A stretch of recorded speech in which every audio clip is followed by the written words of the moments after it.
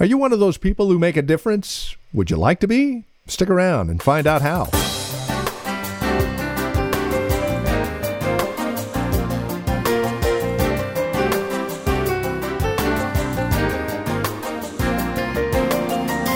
From Valley Bible Church in Hercules, this is Truth for Today with Pastor Phil Howard. Welcome to our program. People who make a difference. We see a list of them here in chapter 16 of Romans. So how did they get there? What did it take to be someone who made a difference? If you're looking to make a difference in somebody else's life, leave a legacy, today's program is just for you. Join us, won't you? Again, from Valley Bible Church in Hercules, Romans chapter 16, with today's broadcast of Truth for Today. Our teacher and pastor, here now is Pastor Phil Howard. I think I will not try to read all the names. Asyncritus, are you looking for a baby's name? 14, however you want to say that. Phlegon, Hermas, Pedrobus, Hermas, Philologus. How about that one? Urbanus, not Urbana, but Urbanus, Stasis. What a list. I almost wondered, I said, God, why did you even put this in your word? Why in the world? I think I picked the wrong text. I want to preach on justification. Well, he's concluding in some way the Spirit of God as he was dictating this letter in Corinth to his amanuensis Tertius. God wanted these people to be mentioned. And so we're going to wrap up this week and next week the greatest epistle ever written from my perspective. And we're going to see some people that made a difference so much that for 2,000 years, God's people have been reading their names. We don't know their biography, only really Phoebe and Priscilla and Aquila. We know the most about them. But the rest of these people are unknowns to us. How do they even get in? How do they even get into the greatest letter Paul ever wrote?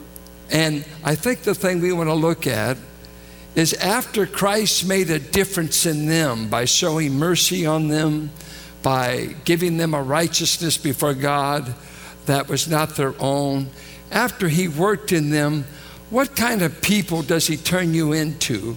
And we just get little one-word glimpses. I want to ask you this. If we had to describe you in one sentence, what would we say about you? I mean, that's true, that you didn't pay your wife and kids to write on the epitaph. What would you think of that? I was collecting, sometimes I brought a epigraph. You know, sometimes the epitaph has to be profound, say something great about them, or obituaries. Listen to this obituary in the New York Times and the Times of London.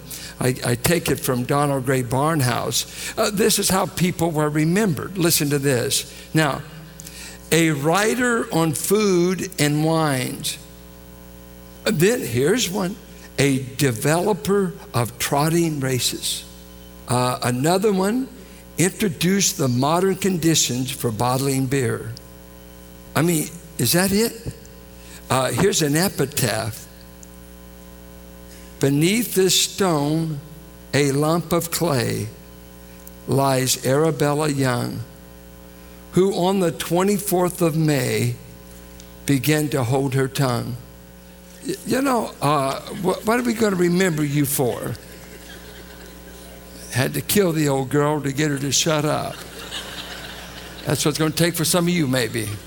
They finally shut up at their own funeral. And so we're going to look at some of these glimpses, just one word descriptions and people. And we're going to find out some things about this list at least. I am amazed at how prominent and how many women are in the list. Wow, how many women were exercising ministry in the early church. You'll be amazed at how many people that are noted for their works, what they did in the body because God did something. There's no Donald Trumps in the list. There's no Warren Buffetts. There's no Bill Gates. There's none of the high and mighty, just simple folks throughout the Roman Empire. Some he will mention later were with him at Corinth, where he writes the book. And he's sending it to Rome, a church he's never been to, but he knows about these people. And I wonder if anyone knows about you from afar. Have they heard of you? I'll tell you what would really be stunning is for a pastor who's been here like me for a long time, what in the world I could say about you that wasn't a lie. That is really true. And so we look here at just ordinary people and how they changed lives. Before we look at this, I think of Howie Hendricks always loved to tell the story how he was led to Christ. He was led to Christ on the streets of Philadelphia playing marbles. He and his buddies were down on their knees playing marbles and a little bit of sandlot marble playing. And all of a sudden a guy comes walking by the name of Walt. And Walt was a guy that was working the neighborhood to get boys to come to his Sunday school class. And as Hendricks tells the story, Walt invited them and all like that. But after a while, after talking to the boys and handing out whatever the address and come, we'd love to have you in my Sunday school class. Old-fashioned stuff, work in the streets, work in the neighborhood. We Twitter or do something else, but you actually visited people then. And all of a sudden he said, by the way, boys, could I enter the game? Howie Hendricks said that's where he lost all of his marbles in that game that day. Walt cleaned their clock, took every marble, gave it back to him, of course, but guess what? They went to his class and he led them to Christ. And many boys out of that very class, Hendricks says, went into the ministry. You never know what God does through ordinary people. I don't even know Walt's last name. He never gave it. It's going to be wonderful that according to Hebrews 6:10, God will not forget anyone who has ever ministered to his people. No one. You can't give a cup of cold water in this outfit without it being recorded in heaven.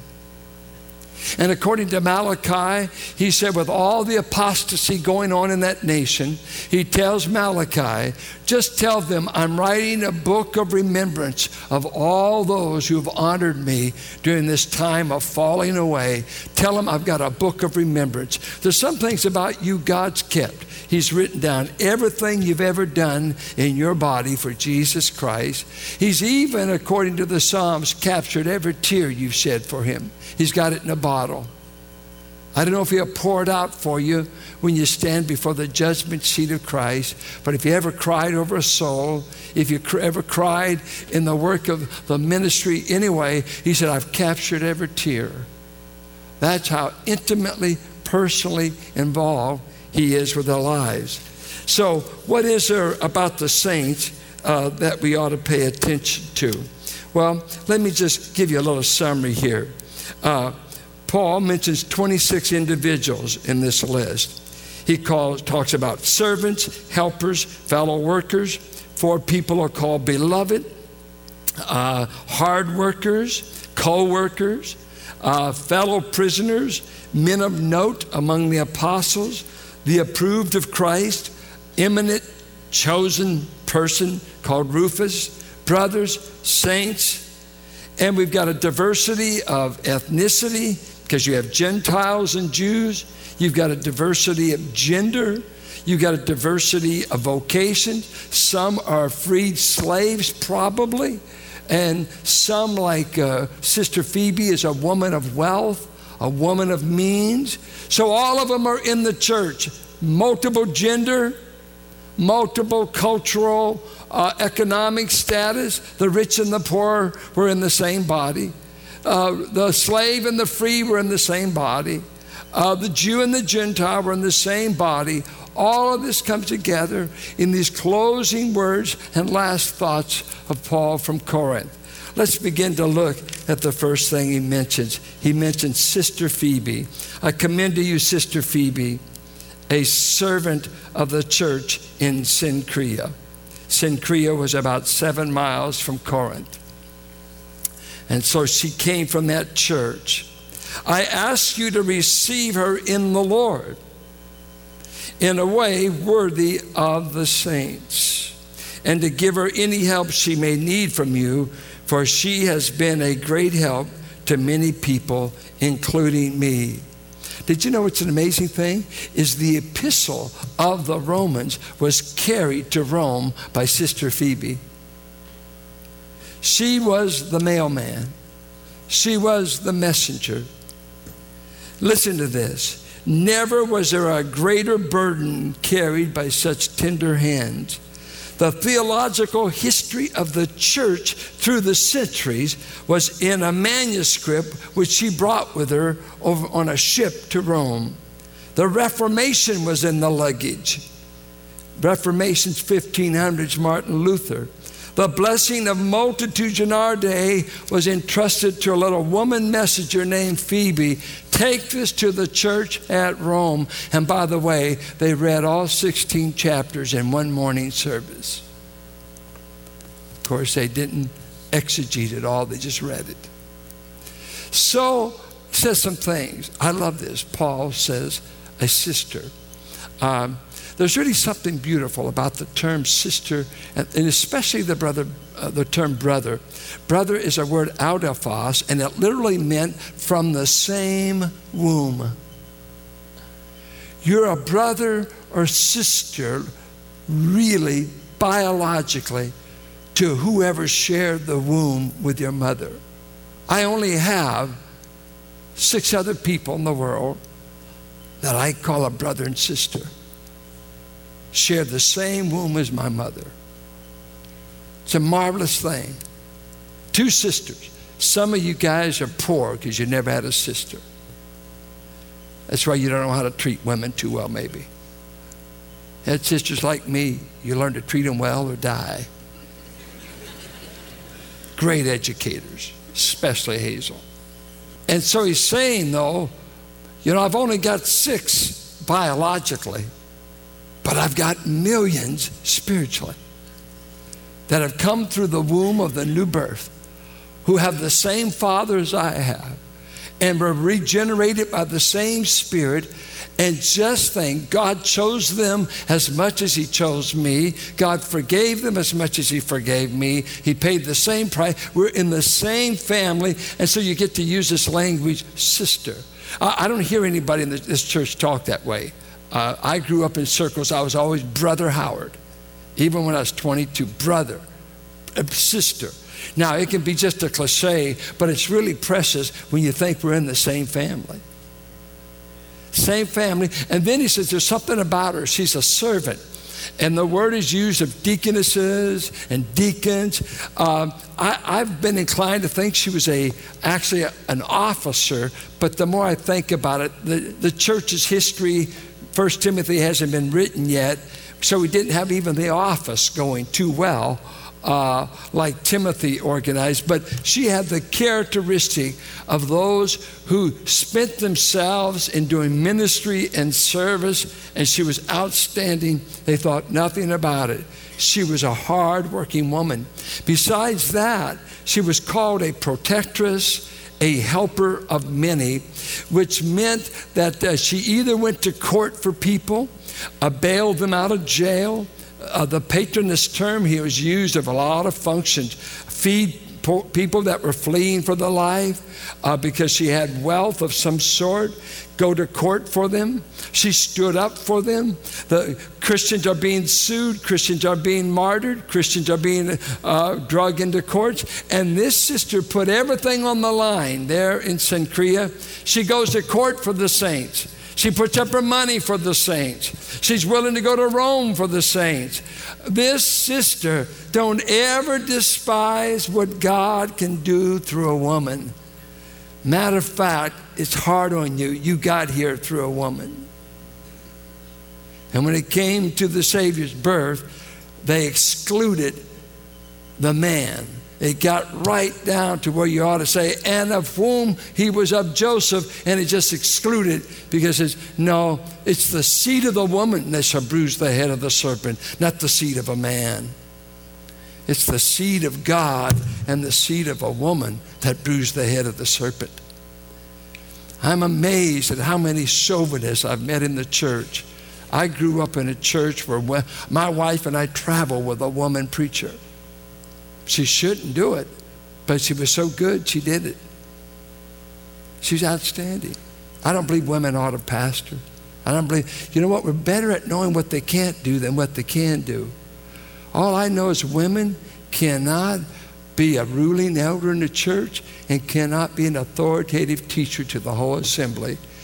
And after that, I think, go for broke. Women, don't be sitting around saying God can't use you. He didn't waste the cross on you. He saved you to use you. You're a sister. You've got a ministry. And don't let anybody talk you out of it. By the way, it was a man, the God man, that died to give you that privilege. And all the women said, amen. Thank you. And the men are meditating. Look at this second one. Greet Priscilla and Aquila. Now which is which? This is a husband-wife team. Which one is the husband? Yeah, but out of 6 times in the New Testament, she's always mentioned first. Why? There's speculation that she had the money. Some think she may have inherited money and that she's wealthier. Some think she may have been the more gifted. Have you ever seen a marriage where the woman was more gifted? Just go ahead. You and your husband talk it over right there. A lot of us married above the grade. The only thing that justifies us is who we married. I mean, we can't be all bad to have married a woman like we married, right?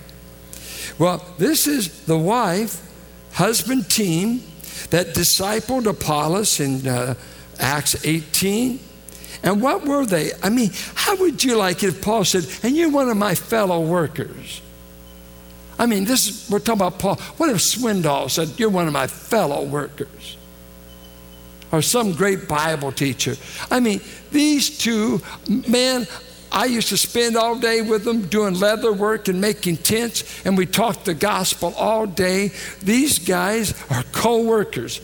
Man, they work in the ministry. I remember the co-workers. I just love it. Soon Erge, in the yoke with me, working. And I want to tell you, in every church, in my history as a Christian, I remember the co-workers. You get a lot of folks to vote. You can't get a lot of folks to work. You get a lot of folks that's got an opinion on everything. But can they do anything? We need this in this church. Well, I really agree with you. Are you available? Why? No. God called me to tell you what to do. Oh, that's your gift, telling the pastor what to do. I think we need this. Oh, shut up. Unless you're available, we don't even want to hear you. And when I first started Valley, I'm going to tell you, we had so many needs. This was needed, that was needed, and people, we're only running about 13 and a half people, and people said, we need a youth group. No, I need to be paid. We need this. No, I need oxygen. I'm wearing out at 13 people. I think we really, you ought to do it.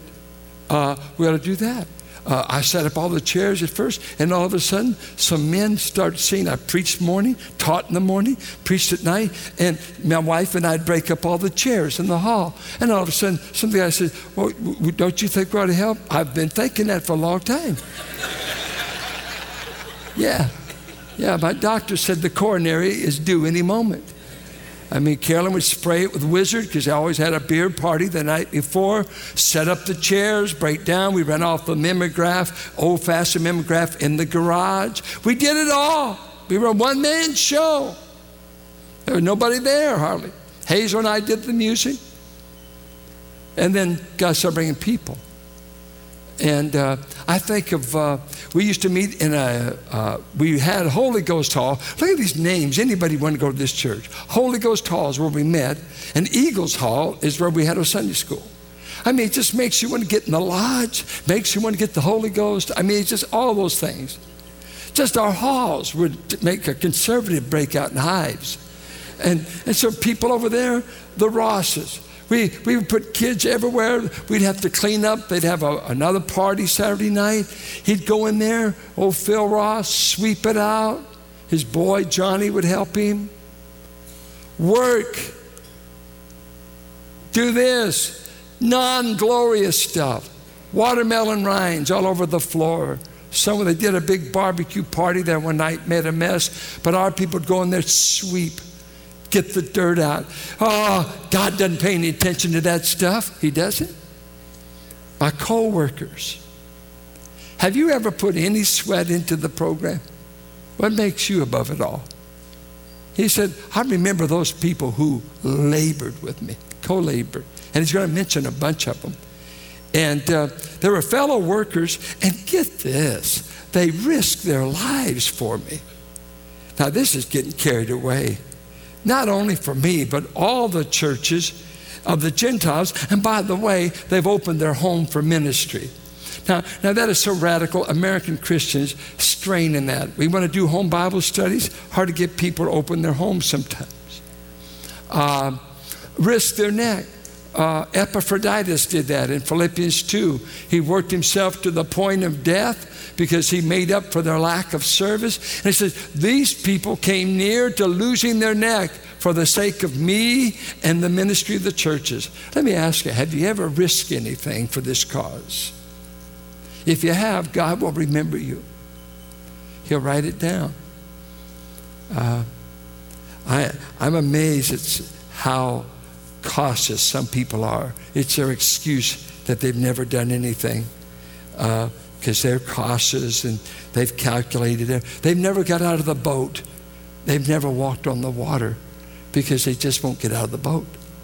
But this couple is outstanding. I mean, they're working, they're ministering, they're discipling, and besides that, they came nigh to death, it sounds like, because they risked their life for the ministry. You know, I always used to kid, you don't want to go to a church when it's in a building program. And how many people we saw got the burden to come here after we got it built? Since I'd had people visit us, said, well, when you get through this, we'll come back. Because, you know, God has led us to green pastures, not building programs. Well, they're afraid we might ask them to give. And we would have. We would have wrung it out of them in love. No compulsion, just conviction. And so, what an outstanding, not bad. Do you think you and I, your husband and your wife, or however, do you think you'll ever wind up in a list like this? Well, according to 2 Corinthians 5:10, I think each one of you, if I understand the text, that he is going to examine the works of each one of us, and I do not think it's a mass evaluation. Saving the best for the last, and we're taking a look at the epilogue of the book of Romans. This is Truth for Today with Pastor Phil Howard from Valley Bible Church in Hercules, and we thank you for joining us today. As we close out our time together, we would remind you that copies of the broadcast, as always, are available for your review at your convenience or to pass on to friends and loved ones, maybe even make use of in small group settings. Now, we also have the entire 8 set, that's 47 sermons on Romans. The series is available for a gift of $100 or more, or if you would just like the series that we're currently in the middle of, simply entitled Epilogue, that is available for a gift of $15 or more. Now, here's how to contact us if you would like these resource materials or others that we have available. You can reach out to us by phone at 855-833-9864. Again, 855-833-9864. Or you can write to us at 1511 M. Sycamore Avenue, Suite 278, and we're here in Hercules. The zip code is 94547. Also, you're welcome to visit our website, valleybible.org. And if you visit the website, you'll learn more about us and who we are. Also, the other resource materials that we have available for your growth in Christ are all found, again, at our website, valleybible.org. And we would also remind you that this broadcast is presented daily here on KFAX as you come alongside and partner with us. As a TFT sustainer, you'll receive a quarterly newsletter, a once-a-year special gift, and access to Take a Break with Pastor Phil. It's our weekly video devotional. And again, it's all for being a TFT sustainer. Whether it's $5 a month, $20 a month, or whatever the Lord lays on your heart, there's no gift too small or too large. Again, we rely on listeners to continue the ministry here on KFAX of Truth for Today. So please consider that as you contact us toll-free 855-833-9864, or as you stop by our website, valleybible.org.